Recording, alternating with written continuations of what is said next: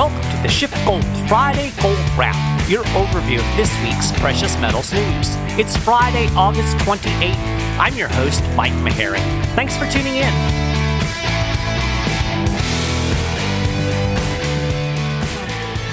Okay, so this episode of the show is going to be a little bit different. I'm actually recording this on Wednesday evening. I'm going to be traveling on Friday, so basically I had a choice of don't do anything or pre-record something. So I thought I would try to put together some big picture perspective on what's going on in the economy. Now, I've touched on a lot of this in the past in bits and pieces, but I want to do my best to give a succinct overview of what we're seeing that dates back a little further than the arrival of COVID-19. Now, as far as the news goes, it's really been pretty quiet in terms of the precious metals markets. Of course, we had the big spike to back over $2,000 an ounce for gold when everybody found out that Warren Buffett was interested in the yellow metal. But it pretty quickly corrected again, and we seem to have settled into a range between $1,900 and $1,950 an ounce.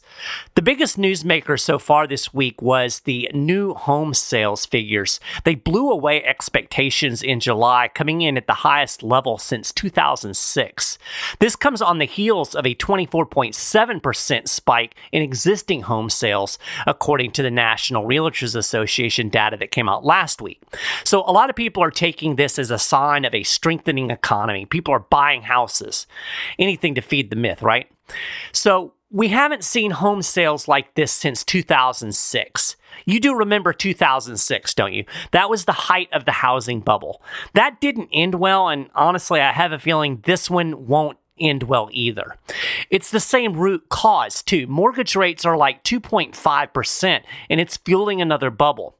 Peter Schiff talked about it in his podcast this week. I'll post that on the show notes page, and you can check that out for yourself.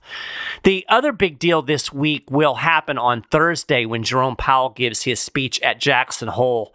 If he sounds remotely dovish, it will probably give gold another little boost, but whether he sounds dovish or not, I'm pretty certain you won't see the Fed normalizing interest rates or ending QE anytime soon. That's just not in the playbook. And so that kind of brings us to the subject at hand. Now, people have a short memory, right? Our brains tend to operate on this 24-hour news cycle. So if you ask the average person why the economy is struggling right now, they're going to say it's because of the coronavirus. And in a sense, they're not wrong. Well, I mean, it's not really the virus. It's the government response to the virus, right? But regardless, it has accelerated a meltdown, but it is a meltdown that was already underway. And virtually nobody seems to realize that. That's why I think it's important to trace the timeline of all of this so you can actually see how the government and the Fed have created this boom-bust cycle and understand that we were hurtling toward bust before the pandemic. Now we're just hurtling toward bust even faster because the very things that the Fed has done in response to the government shutdown of the economy are the exact policies that got us into this mess in the first place and have in fact exacerbated a mess for decades. I've said this before, you can't grasp the economic big picture without really understanding how Federal Reserve monetary policy drives the boom-bust cycle. I mean, the effects of all other government policies work within the Fed's monetary framework, right? Money printing and interest rate manipulations fuel booms, and the inevitable attempt to return to normalcy precipitates busts. In the simplest terms, easy money blows up bubbles, bubbles pop, and set off a crisis, wash, rinse, repeat over and over again. So what I want to do today is take us back in time, a little trip back in time, all the way back to the 1970s. Now, you will recall that is when Richard Nixon severed the last vestiges of the gold standard and turned the dollar into a pure fiat currency. Nixon also implemented a lot of awful economic policies, including wage and price controls. The result, stagflation. No economic growth coupled with runaway price inflation, something the Keynesians claimed couldn't happen, by the way. But when you remove all of the restraints on money printing, money printers are going to print. I mean, I could spend an hour talking about the missteps of the 1970s, but I don't really have time, so I'm going to forge ahead. So enter Paul Volcker. He was actually appointed to head up the Fed by Jimmy Carter, who incidentally started undoing some of Nixon's regulations as well. But we generally associate Volcker with Reagan because the president had his back. Volcker allowed interest rates to adjust upward as they should when you have price inflation. In fact, interest rates got up to like 20%. Now, can you imagine a 20% interest rate today with all of the debt in the economy?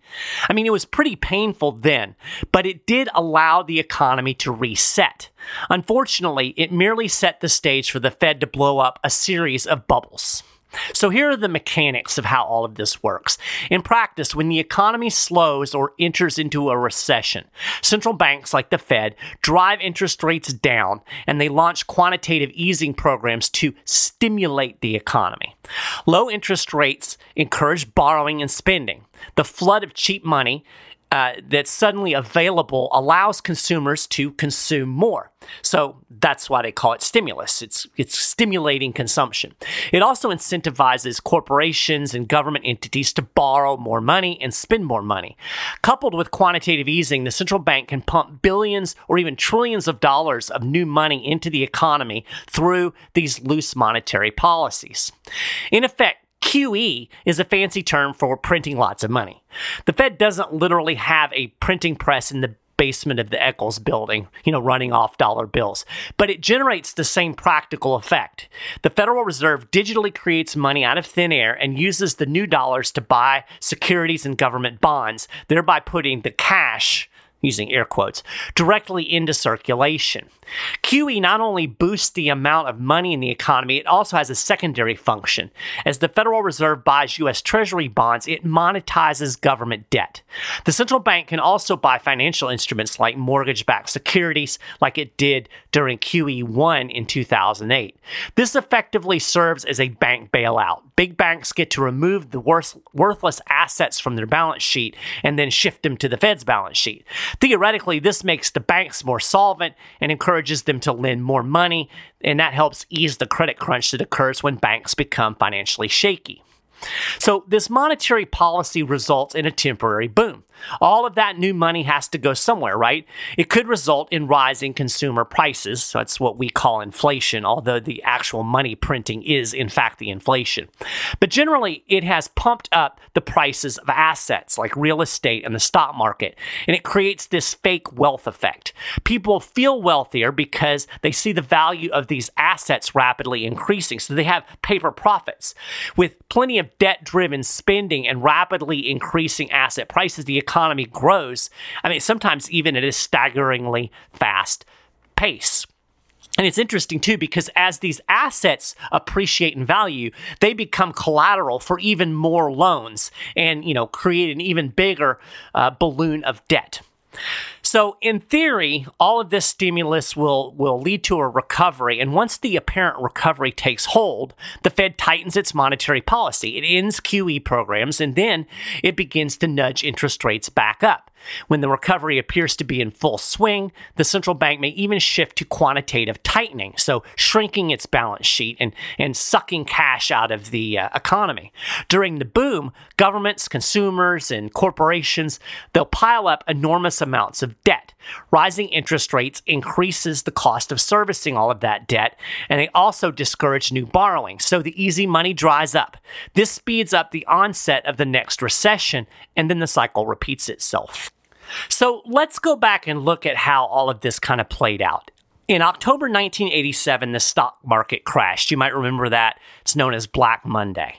The following year, inflation rose above 5%, and that prompted then Fed Chairman Alan Greenspan to raise interest rates to a peak of 9.75% in late '88. This led to a mild recession in the early 1990s, so Greenspan pushed rates down to a low of 3% late in August 1992. Then he slowly began to nudge rates upward in 94, but the Fed never got rates anywhere near the pre-recession level of 9.75. With the economy plugging along, rates peaked at 6% in February of 95, and from there, Greenspan held rates in that 5% range all the way through 2001.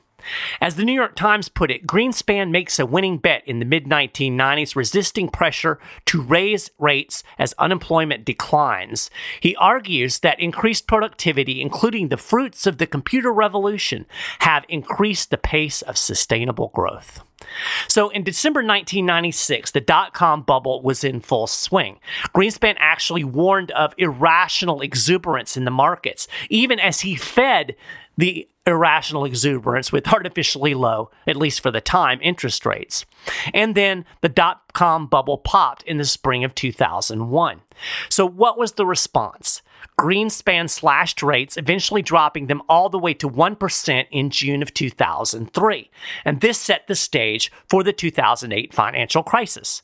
The Fed began nudging rate higher in the summer of 2004, and by February of 2005, we were already seeing ripples of trouble in the overinflated housing market. But the Federal Reserve continued nudging rates up. Of course, mortgage rates moved up along with the federal funds rate. More homeowners began to default. In late 2007, the bottom completely fell out, and in 2008, the entire system imploded, kicking off the Great Recession. So by December 2008, the interest rates was at zero, and it stayed there until 2015. The Fed really didn't try to tighten in earnest until 2018. We had 4 rate hikes in 2018, and the Fed even started to shrink its balance sheet that year. Remember that? In fact, balance sheet reduction was on autopilot. And that's when the stock market tanked in December of 2018. Peter Schiff was on Fox Business right before the Fed meeting in December of 2018, and he predicted it would be the last rate hike and the next move would be a rate cut. And he nailed it. The Fed cut rates 3 times in 2019 and even restarted quantitative easing, although they refused to call it quantitative easing. And that brings us to the pandemic. You see, we were at the end of the cycle before the coronavirus. We were at the edge of the collapse. The air was already leaking out of the bubble, and the Fed was desperately trying to keep the air in. The central bank had already pivoted back to extraordinary monetary policy.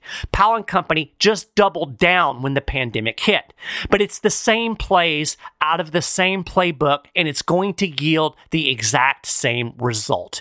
With QE infinity that we have now, the Fed stopped the bleeding, at least for the time being. We have record levels in the NASDAQ and the S&P 500. The housing market is booming, but it is doomed to collapse. It was doomed to collapse before coronavirus, just like it was doomed to collapse in 1999 and in 2007, except now everything is magnitudes bigger. The debt is bigger. The bubbles are bigger, and that means the collapse is going to be bigger.